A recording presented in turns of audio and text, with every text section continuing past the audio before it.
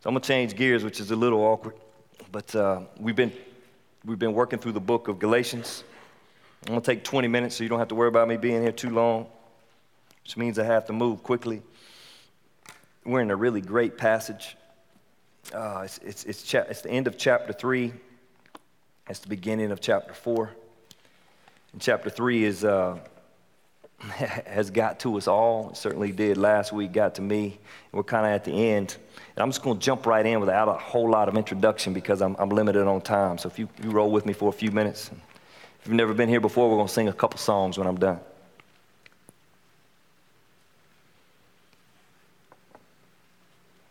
I swear I'm just moved by what God's done this year. I threw out tennis balls and I made a bunch of jokes, but I'm personally privileged to be a part of seeing God do something. And I recognize some people, I'm sure I missed a bunch. I don't know if you've done this much before, but it's a privilege. So we'll continue to count at that. Let me read this before I get all teary and jump. Verse 26, chapter 3, For you are all children of God through faith in Christ Jesus. And all who have been united with Christ in baptism have put on Christ like putting on new clothes. There is no longer Jew or Gentile, slave or free, male or female, for you all are one in Christ Jesus. And now that you belong to Christ, you are the true children of Abraham. You are his heirs, and God's promise to Abraham belongs to you. Let me read that again just slowly and comment on it a little bit. But you are all children. Actually, a better translation would be sons. NLT fixed it so that ladies in the room, would get it. Like, and they said, so we're all children. But I actually think, I know sons is a better translation because that's how it was written originally in the Greek. And what I want to say to you, particularly ladies, what the really cool part about that is he's saying, for you are all sons. He's not like putting down gender. He's actually saying in that day, only the sons had rights. The daughters didn't. The ladies in that culture were held down. And he's saying, hey, we're all on, he's even-handed. He gives you ladies the same privileges that he gives sons. So when he calls you sons, he's not actually saying that daughters are less. He's saying you're even. Nobody in that culture. When this thing was written, this is what's so stupid about the criticism of the scriptures to women. It was liberating. Nobody had ever written anything like this before. So he's not knocking on ladies. This is actually bringing you even and equal. It's a beautiful passage. We're all children of God through what? Not through our own work, but through faith in Christ Jesus. So when you believed, you had the rights of a son. It's beautiful. And all who have been united with Christ in baptism have put on Christ, like putting on new clothes. Another translation, I don't love the translation here. It says, clothe yourselves with Christ. So this is picture as if you got your designer outfit on. I ain't never wore an outfit in my life. You got your shirt and pants on, and it's got Christ. All that's as if you got a big emblem on it, like instead of an alligator, which was like in the 70s, 80s, whenever I wore alligator. What are we wearing now? We've got Nike or that's all we wear at my house. But anyway, it would be as if is Jesus. You're pulling Jesus on as your outer garment. You're covering yourself with this idea of Jesus. It's a beautiful picture of something that is most precious to us in this world. Our clothes. Our clothes. I got a closet at the house. I got a little closet. Cheryl got like this big closet. That's how it works. Because we got to keep all our clothes in it. I get 2 drawers. She gets like 8 drawers. But I got all my clothes in there. My favorite part of that, I got some Nike socks in there. And then when they stay nice and black, I love them. I got them on right now. Nike socks right there. I love them socks. Just like them. That's me. Black socks. That's just me. That's who I am. So he says, clothe yourself with Christ. I want you to catch this. He's actually, you project who you are by what you wear, right? All right, some of y'all going to wear camo every Sunday because we're in Red Bay. That's who we are, all right? That's cool. That's who we are. And some of y'all kind of on another, y'all always going to look good because Not that camo doesn't look good, but just y'all always gonna look good because that's kind of who you are, right? In my case, I'm kind of conservative until I buy shoes. I buy shoes with a little flash to them. Cheryl, on the other hand, ain't never conservative, right? She gonna have all the accessories and all that. She got like a whole file for accessories, right? I didn't even know what accessories were. I got a ring. Anyway, kind of who we are. Some of y'all are just sloppy. I'm sorry, that's who you are. I mean, we know. That's all right. Amen. All right.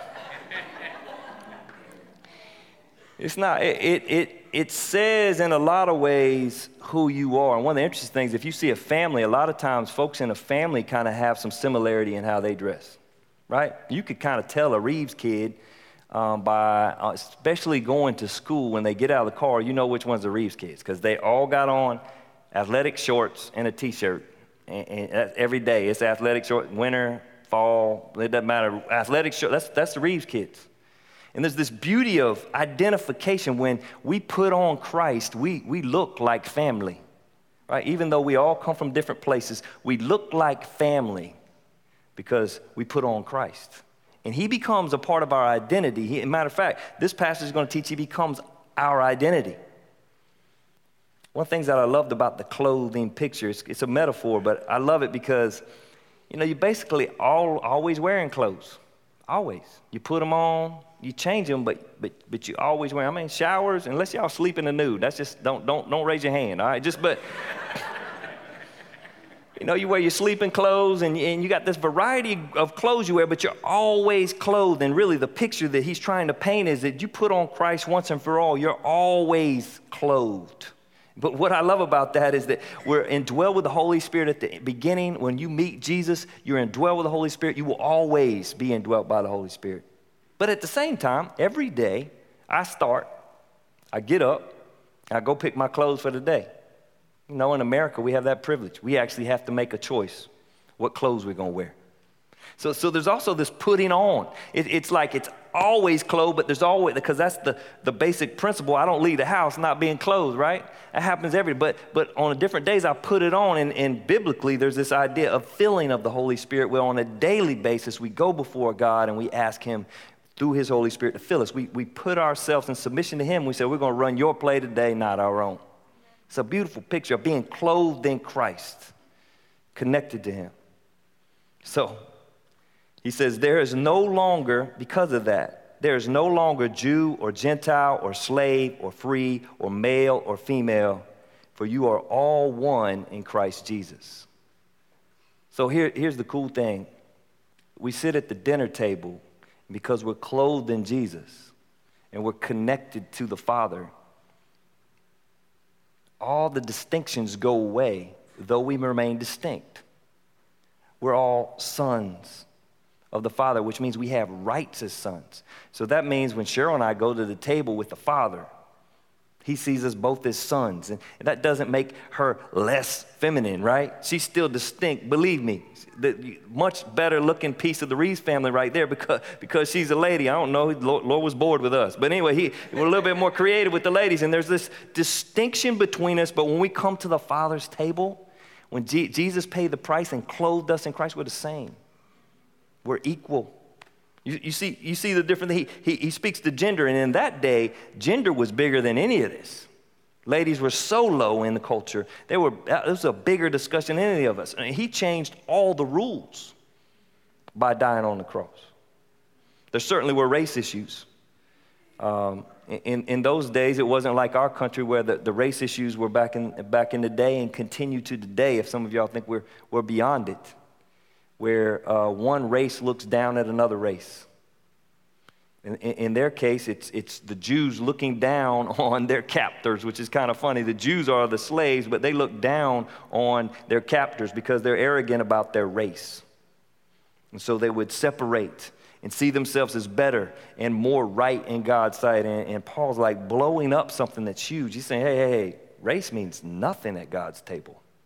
We're still distinct.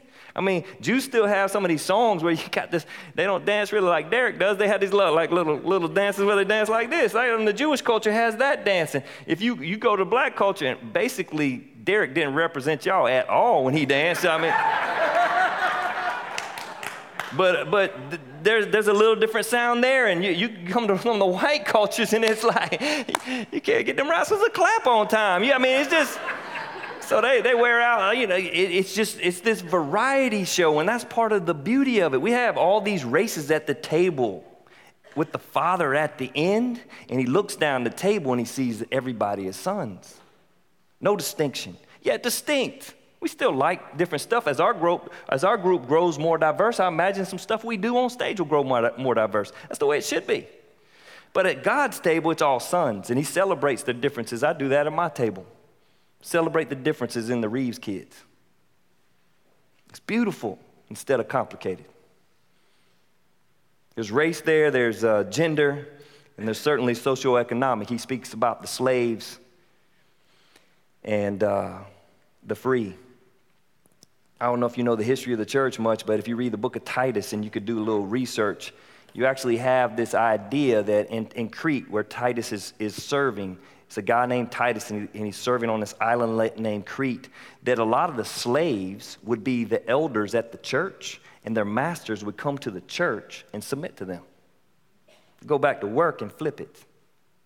They go back. And so you're going, whoa, did Paul not want to hammer down on slavery? Why did it take so long for us to blow that up? Well, bro, this is the seed. That stuff doesn't just change overnight. Paul couldn't have just written. This is the seed that changed everything. Where do you think, ladies, you got a right to vote? Right here. It's the beginning, the scriptures. Where does William Wilberforce get his, can't say that word very fast, but where does he get some of that stuff where he pushed back on slavery? Right here. The seed was right here where God says in his eyes all are equal.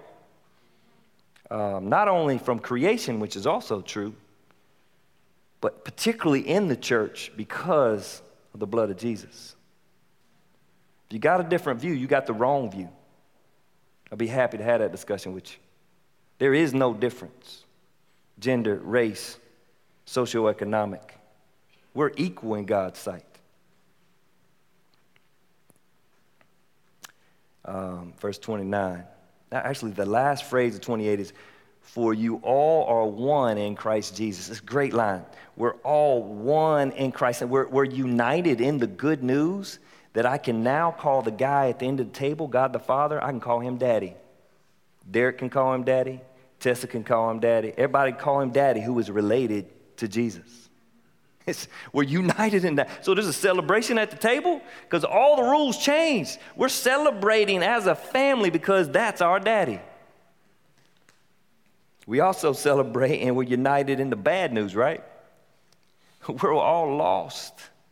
Everybody in this room's a sinner. Just because I'm up a few inches doesn't make me any better. All of us, we've talked about that. The law comes in and it proves to every one of us that we could not get it done. We can't please God with our lifestyle outside of the cross of Jesus Christ. So we unite in our misery. You ever had somebody commiserate with you? It's awesome when you're like down in the dumps and you're like, oh, your life stinks too?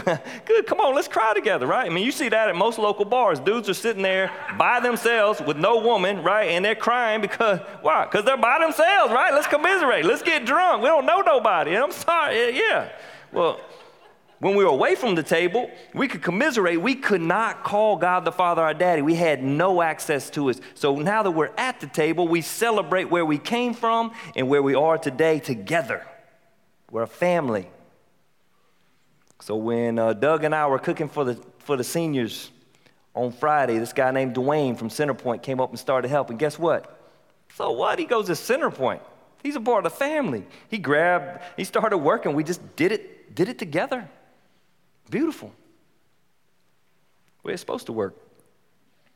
He says in the last verse, we are heirs according to a promise. Let me read it from the NLT so I'll be accurate. And now that you belong to Christ, you are true children of Abraham. If you haven't been here, you have to listen back to catch some of that. I can't go into it today. You are his heirs, and God's promise to Abraham belongs to you. Other translation says you are heirs according to a promise. So here's what it means. If you believed, then you got written into God's will. Can't change that, Jack.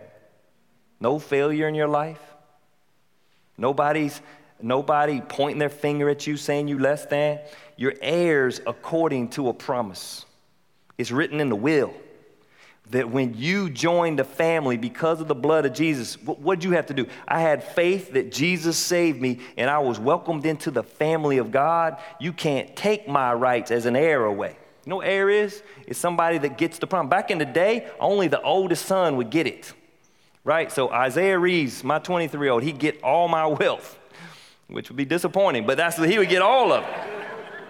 And then he'd decide what to do. Everybody else left out. I got 6 kids. The oldest son, he gets all the wealth. That's how it was. He changed the rules again. He said, you're all heirs. That means all the boys in my house, you're all heirs. We all come to the table like the oldest son, like we deserve, in essence, because of the cross of Christ. The rights to receive everything the Father wants to give. That's good stuff. All right, I'm going 5 minutes over. Let me read a little bit more. Think of it this way. If a father dies and leaves an inheritance to his young children, those children are not much better off than slaves until they grow up, even though they actually own everything their father had. They had to obey their guardians until they reach whatever age their father set.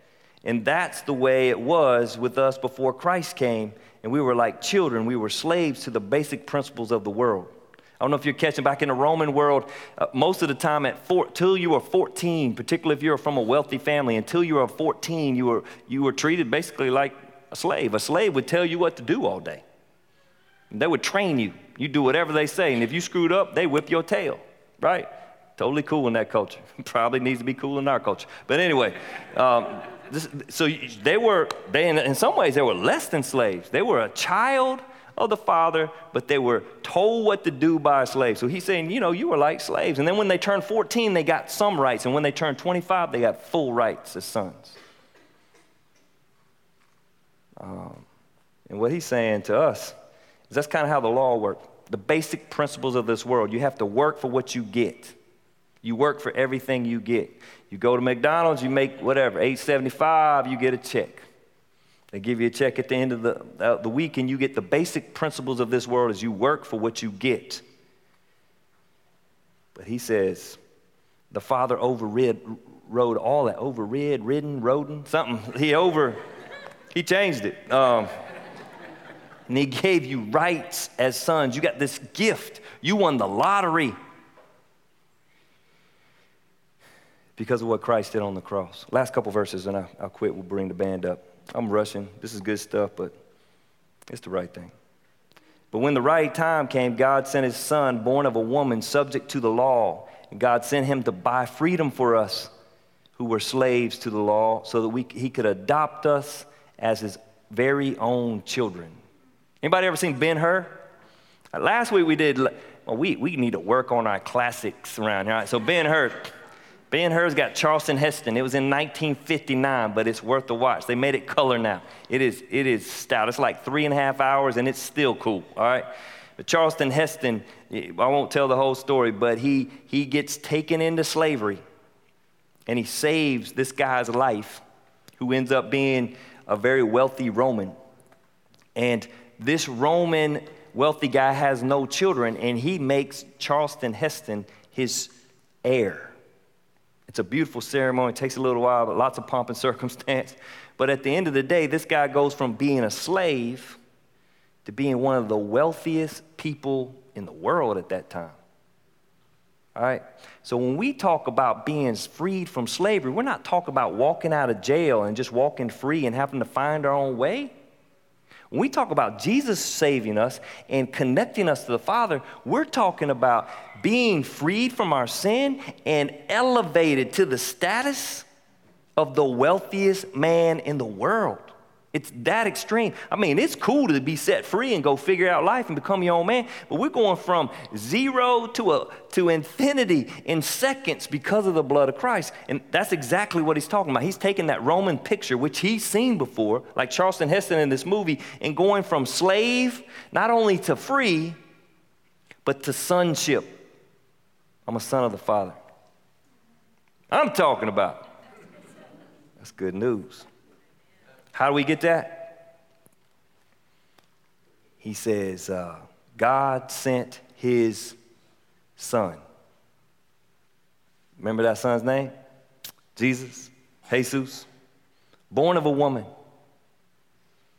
just like us. All God, all man, hard to understand. Born of a woman, subject to the law, just like me and you. We wake up in the morning, you work, you get paid. You don't work, you don't get paid. You work, you eat. It should still be this way. Sometimes it's not. You don't work, you don't eat. That's the way the world turns most of the time. Jesus was born into that. God sent him to buy freedom for us who were slaves to the law so that he could adopt us as his very own children. He paid the price through Jesus. That was kind of the legal part. All said and done, he filled out all the paperwork and he adopted us as sons. Again, ladies, I want you to feel that as a positive. He adopted us as sons. It didn't take away your distinction, but he brought you into a position of being an heir, a joint heir with Jesus Christ. Verse 6. So Jesus does the legal work by coming and dying on the cross. We celebrate that every Sunday by doing communion because that cross changed our position.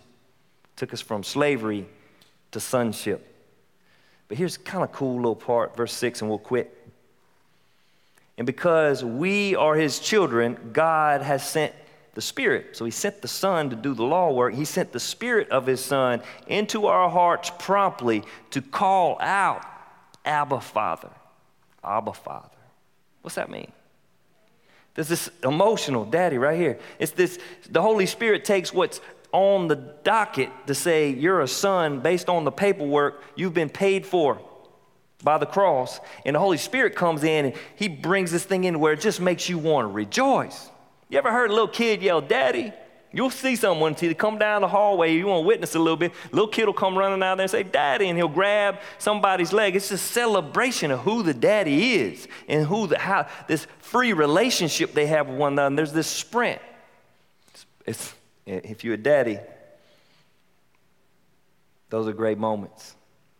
The Greek word actually there indicates passion, like a loud cry, like Daddy, Daddy, Daddy, like from a young child, not from an adult child that's got to go, hey, Dad, you know, don't hug me in front of everybody. But it's like a young child. And so the Holy Spirit is sent to give us the freedom that we have as children to look down to the end of the table and say to our Father, pass the mashed potatoes.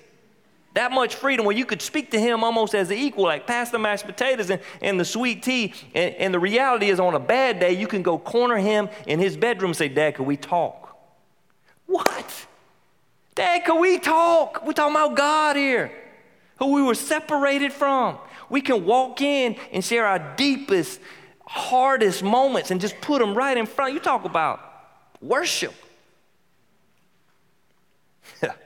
Abba, Father.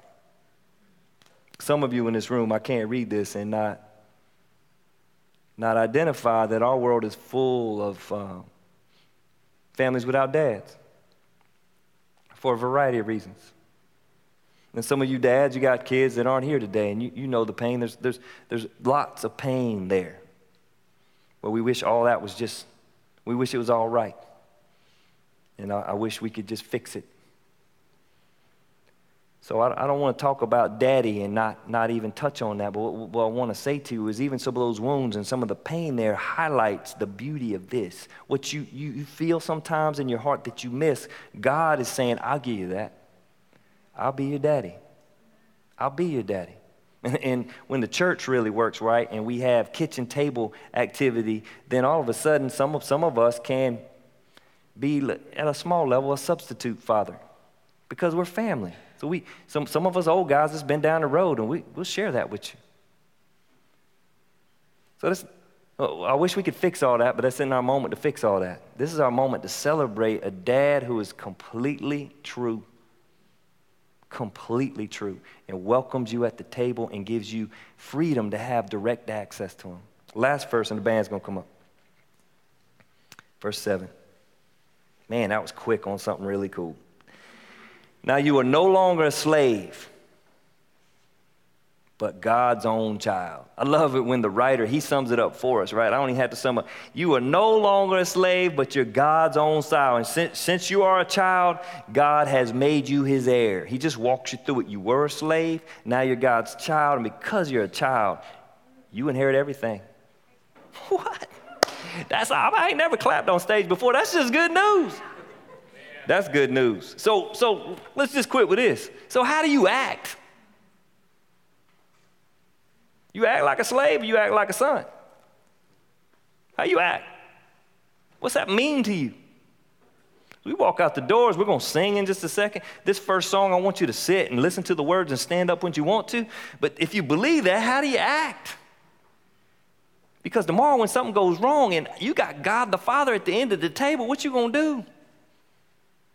You going to tell him what's going on. Or you can go back into your little self-pity stuff. Stuff seems like the right word. And really worship yourself.